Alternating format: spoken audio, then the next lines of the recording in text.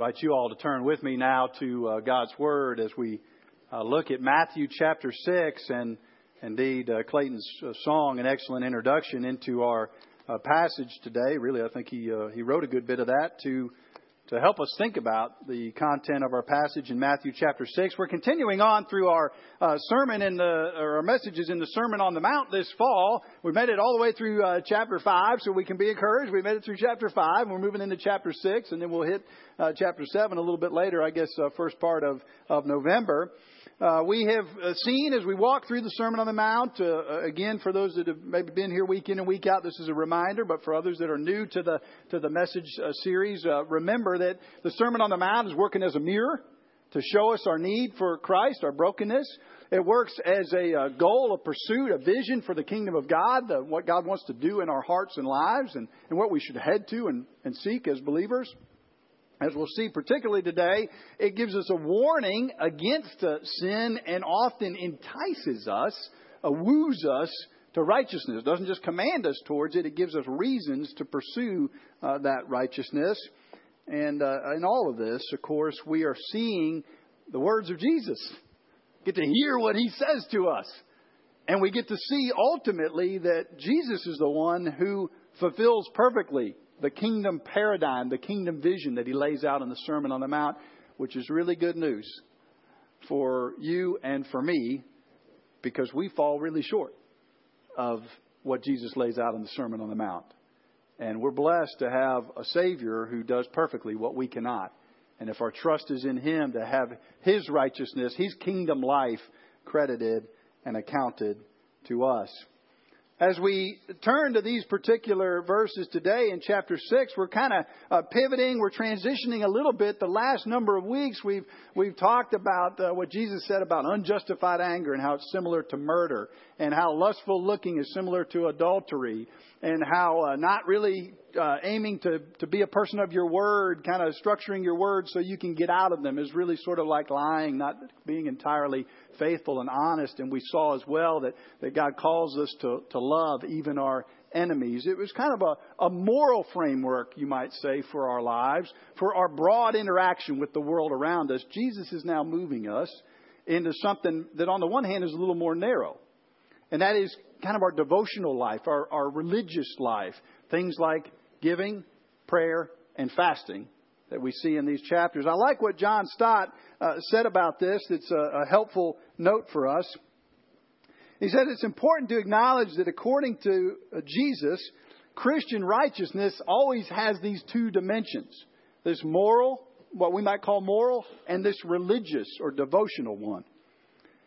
He says he says this: some speak and behave as if they imagine their major duty as Christians lies in the sphere of religious activity only, whether in church going or devotional exercises. Others, he says, have reacted so sharply against such an overemphasis on personal piety that they talk of a religionless Christianity. And for them, the church is the secular city. And prayer might be a loving encounter with someone around them. Stott says there's no need to choose between piety and morality, religious devotion in the church and active service in the world. Jesus taught that authentic Christian righteousness includes both. Okay, so we're making a transition, but we're seeing really ultimately both of those in the Sermon on the Mount. I invite you to stand with me as we read along, as you read along silently and I read aloud. We're not going to read all 18 verses. I don't want to steal Sam's thunder. Sam Fielder's going to preach for me next week while Patience and I are gone on this missions-related trip. But we're going to focus in on the first 4 verses today. I'll read several other parts of the passage so you can get the flow, the pattern that's here. Beware of practicing your righteousness before other people in order to be seen by them. For then you will have no reward from your Father who is in heaven. Thus, when you give to the needy, sound no trumpet before you as the hypocrites do in the synagogues and in the streets, that they may be praised by others. Truly, I say to you, they have received their reward. But when you give to the needy, do not let your left hand know what your right hand is doing, so that your giving may be done in secret, and your Father who sees in secret will reward you.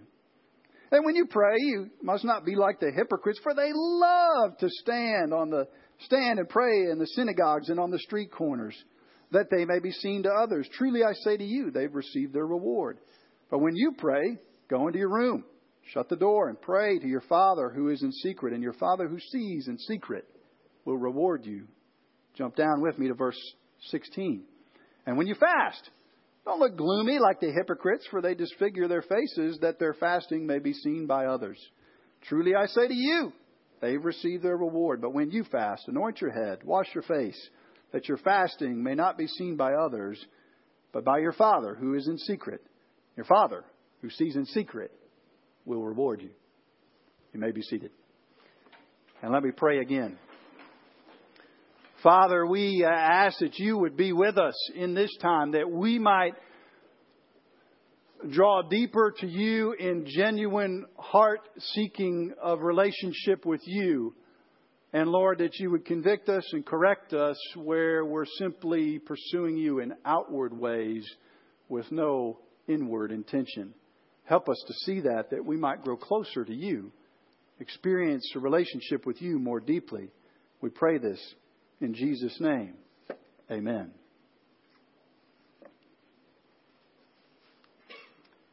Well, I don't know how many of you recall the TV show Pee-wee's Playhouse, or the movie, big hit movie that went along with it, Pee-wee's Big Adventure.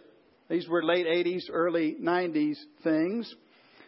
Pee-wee always seemed like such a nice guy, didn't he? He had people into his little house. He took care of his animals and pets. He taught little lessons and so forth. It was generally entertaining and good, wholesome stuff for folks. Yet, my image, and perhaps you remember the moment when your image of Pee-wee changed, when Paul Rubens, the actor who played the part, was found in an adult playhouse, involved in some indecent acts and arrested for it. It was almost too much for people to bear. Even though we knew, like other actors, he's just playing a part, the contrast was so stark for us. It was difficult to take. Well, Jesus is teaching us in these verses that we have a tendency to be actors as well. And sometimes actors who play one part before others around us, or even before our own impression of ourselves. We're playing out a part that's often very different from who we really are, what our real motivation is. And as we walk through these verses and we look at these topics, again, I'm going to leave kind of prayer and fasting part of this passage for Sam to tackle next week. And I'm going to focus in just on the first few verses. But we see this pattern in place that Jesus is trying to speak to us about, to say, look, one of the dangers of this relationship with God, one of the pitfalls, is that we can do some of the spiritual stuff we do just so other people see us. And so we feel good about the religious part of our life. Or we can do it just so we see ourselves doing it and pat ourselves on the back. Instead, Jesus calls us to this pathway, and you can find some notes in the back of your worship guide if you'd like to follow along. The main idea I think he's driving at just in these first 4 verses is that because God sees and rewards why we really do what we do, we must give for Him alone. We must give for Him alone. Now, this general idea applies to all of these things that are listed, not just giving, but praying and fasting. But let's camp out on this a little bit for a minute. Take a look with me at verse 1 of chapter 6. It says, "Beware of practicing your righteousness before other people to be seen by them." Concern is who sees, right? And then if you jump down to verse 4, it's a refrain that I read throughout the whole of the 18 verses here so you could see it. But here it's first stated in chapter 6. It says, "So that your giving may be in secret, and your Father who sees in secret will reward you." Now this is, on the one hand, really convicting news. And on the other hand, it's great news. For those places in our life where we're doing our religious stuff for the wrong motivation, it's pretty convicting when we realize that, God actually sees our own hearts, our own soul motivation better than probably we see our own motivation. And He certainly sees it better than anybody else around us. That's convicting. It's also encouraging as well, because what does Jesus invite us to here? He's not just telling us to steer clear of those false heart motives. He's telling us when you pursue a genuine relationship with God, do our religious things for Him, then He's going to reward. He's going to bless. So God sees is the first thing for us to consider today. And I would just open, I guess, with this question. Do we believe that? Do we really believe? Now, if you asked most people on the street like a basic definition of God, they would probably include somewhere in there that God knows everything. That might be something that they would include. And we know that, whether you've been in church for a few weeks or whether you've been in the gospel since you can remember in your youngest years. We know that in our minds. But as I was reading through these verses this week, I thought, do I really believe that? I really live like I believe that God sees. God sees both the good heart motivation and the heart motivation that's not really so genuine. So the first thing we see is that God sees. Then Jesus goes a step further. He says, again, looking in verse 4, says, so your giving may be in secret, and your Father who sees in secret will reward you. It's interesting, this idea of rewards. I read it, as you saw as well, in verse 6. It's also listed there. Your Father who sees in secret, your prayers will reward you. And then on down in verse 18, your Father who sees in secret will reward you. Now, we got a little difficulty with this, don't we? Because if we've been reading the Scriptures and understanding the Gospel and even understanding the rest of Matthew and what Jesus did for us, we understand that what Ephesians 2 says, that it's by grace we've been saved through faith. It's a gift of God, not by works, so that no one may boast. So it's real hard for us sometimes to figure out where does this idea of rewards fit in. And yet if you start to read through the New Testament, it's kind of all over the place. It's actually there in a lot of spots. How does this work? How do we pursue rewards without trying to earn our favor with God? We know Jesus paid pound for pound for the sins that we committed. He gives us His perfect righteousness, so we can't add to it. We can't supplement it. It's all there for us. What's this mean that we should seek some kind of reward? Because Jesus is pretty crystal clear about it. Well, a couple of things to take into account, and then I'll try to share an illustration that will maybe help us bring it together. The first thing is that I think biblically, the reward might look a little differently than we think. Okay, when we think about worldly rewards, we think about some tangible product or some money or something we get, a Christmas bonus in our, for our workplace, or kids getting some candy at school for doing good and behaving well. The reward really, first and foremost, is God, isn't it? Because you think about it, if we're doing our giving or doing our praying or doing our fasting for something other than glorifying God, out of some other motivation than gratefulness for what Jesus has done for us, if we're doing it for that, then we're kind of missing Him. So the He wants to reward us so that we'll be drawn closer to Him. We did, as a church, many of us have been working through some of these catechism questions that we've had each week. And I know sometimes they're a little bit antiquated language, but it's just a tool to help us learn the basics of our faith. And so many of us have been trying to do one of those a week, individually or with our family. The one for this week, I don't know if you caught it, it's probably one of the more complicated concepts, but the decrees of God. How does God carry out His decrees? Kind of a big word, decrees. Well, the answer is through creation and providence. Providence is everything He does to rule over everything. Creation is Him making everything. And I thought about that with these verses today. Why is it that we seek God? Why is it that we want to know Him? Well, because He gives everything. So why do we give? What's our heart motivation to give? Because God gives.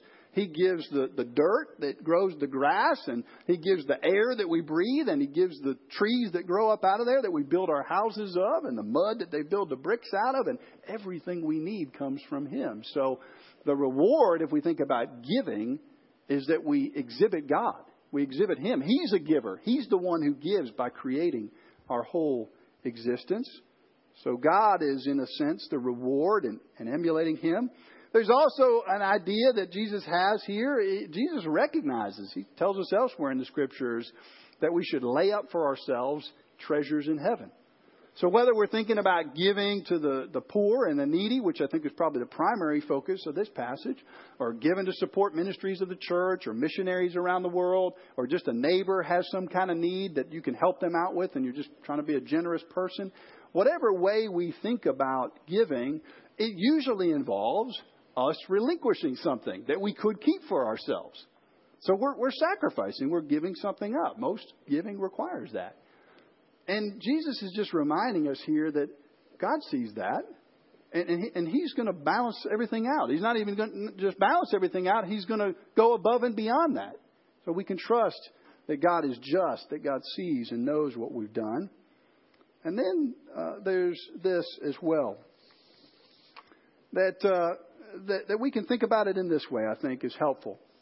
You know, when I was growing up, I've got two sisters, an older sister and a younger sister.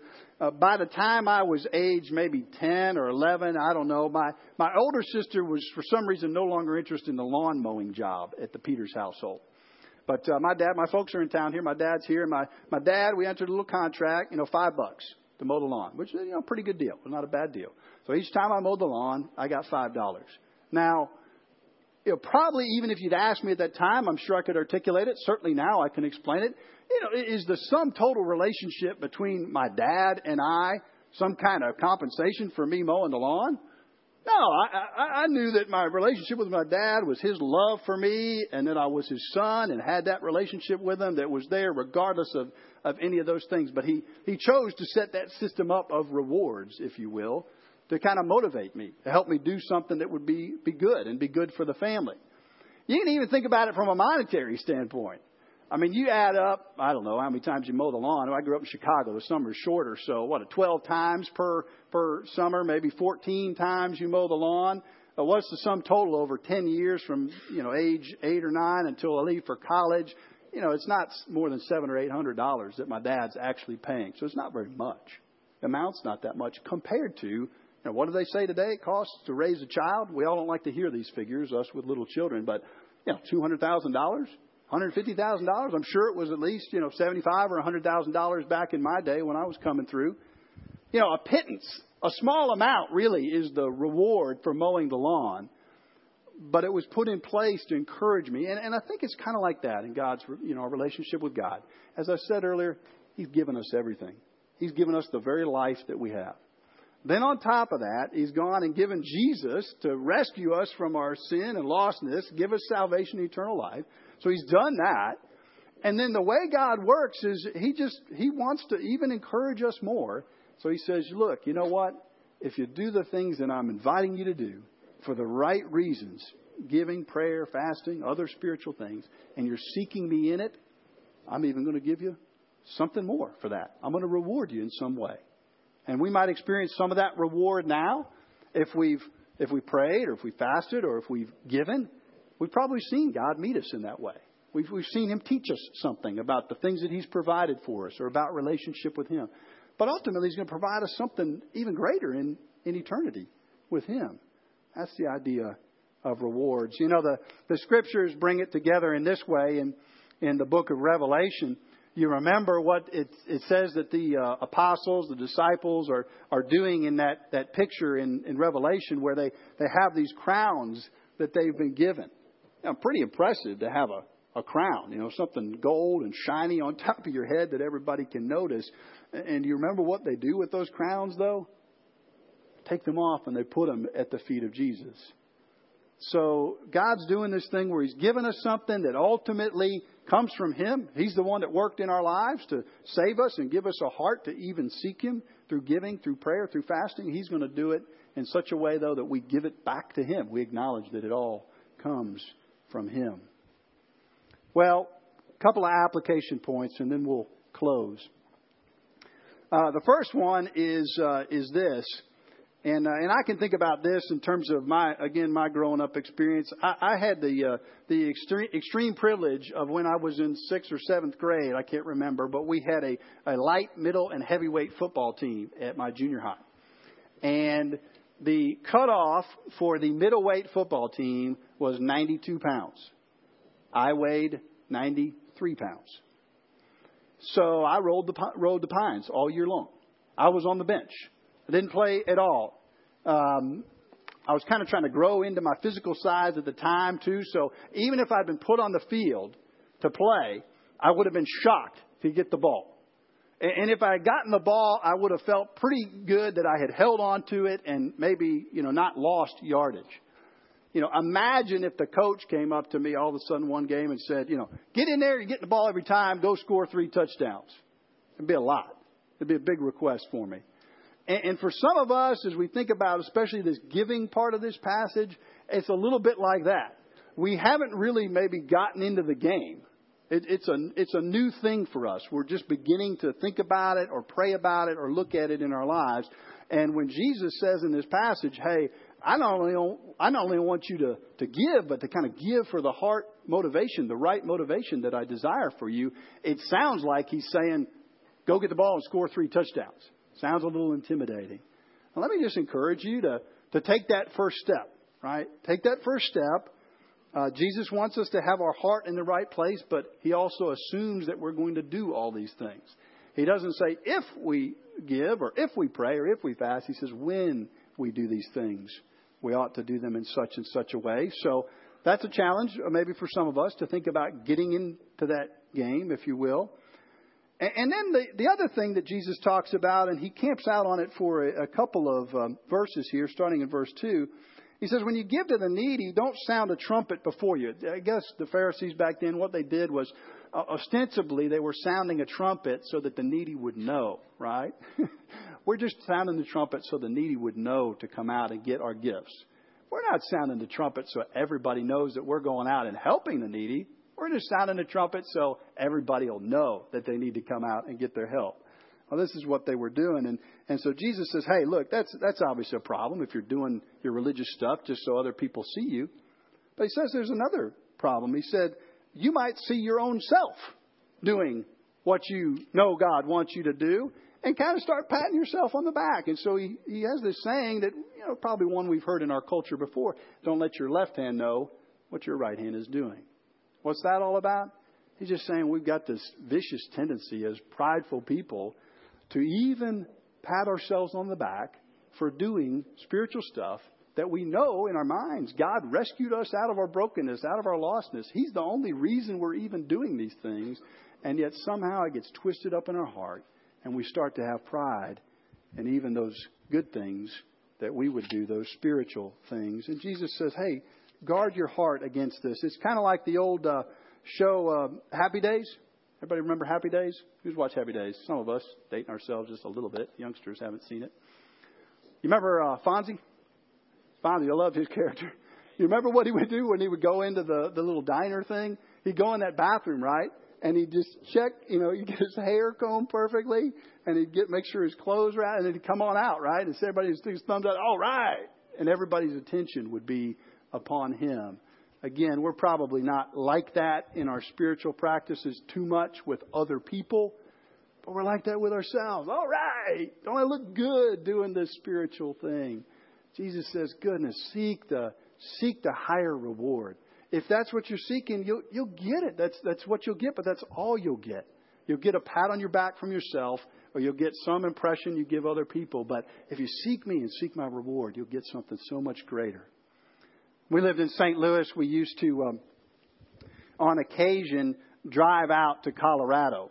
We did this a couple of times. I lived there for 9 years. When you're in seminary and so forth, they ask you to come do these youth ski trips and speak on the retreats and so forth. So I drove sometimes with a van full of junior high or high school kids. Imagine that. That's one I hope God accounts for later on. Just a sacrifice. Give me some reward. So we did that, and then a couple of times Patience and I just went with some friends. But probably not that many of you would have any reason to have made that drive. But Missouri's pretty flat. Kansas might even be flatter.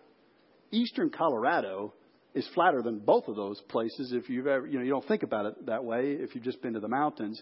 And so you reach this point where you're like looking for the mountains. Where, this is hour 11, this is hour 12. Where are the mountains? Junior high kids, shut up. Where are the mountains? You're trying to get there. So, you're looking for something and you almost get delusional to where the clouds on the horizon start to look like they're mountains. And you're believing they're mountains because I've got to be there and I've got to be out of the van with these junior high kids. And instead, it's just vapor. And then you eventually get there and you eventually see the real peaks and the mountaintops and the beauty and the majesty of it. And you love it.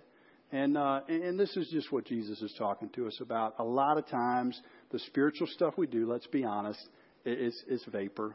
It's just a cloud. There's not much to it. He says, boy, let me invite you. Let me invite you to give. Let me invite you to pray. Let me invite you to fast in a way that it really looks like those beautiful mountain peaks. Because that's what it will look like if you're genuinely seeking me in it. Let's pray. Father, we thank you so much that you are a God who doesn't just give us your commands and tell us to obey them, which would be good and fair, and we ought to do. You don't just give us your commands and save us and rescue us and say, hey, because I've loved you so much, you should respond in obedience and love, although that would be good. But Father, you give us your commands, you love us and rescue us, and then you also, for no reason that you have to, choose to reward the obedience that you rightly require of us. God, this is just amazing, and I pray that you would move us deeper into our religious devotional practices with you, specifically this area of giving we talked about today. And in doing that, Lord, that we would really meet you and glorify you in a genuine way. We pray this in Jesus' name. Amen.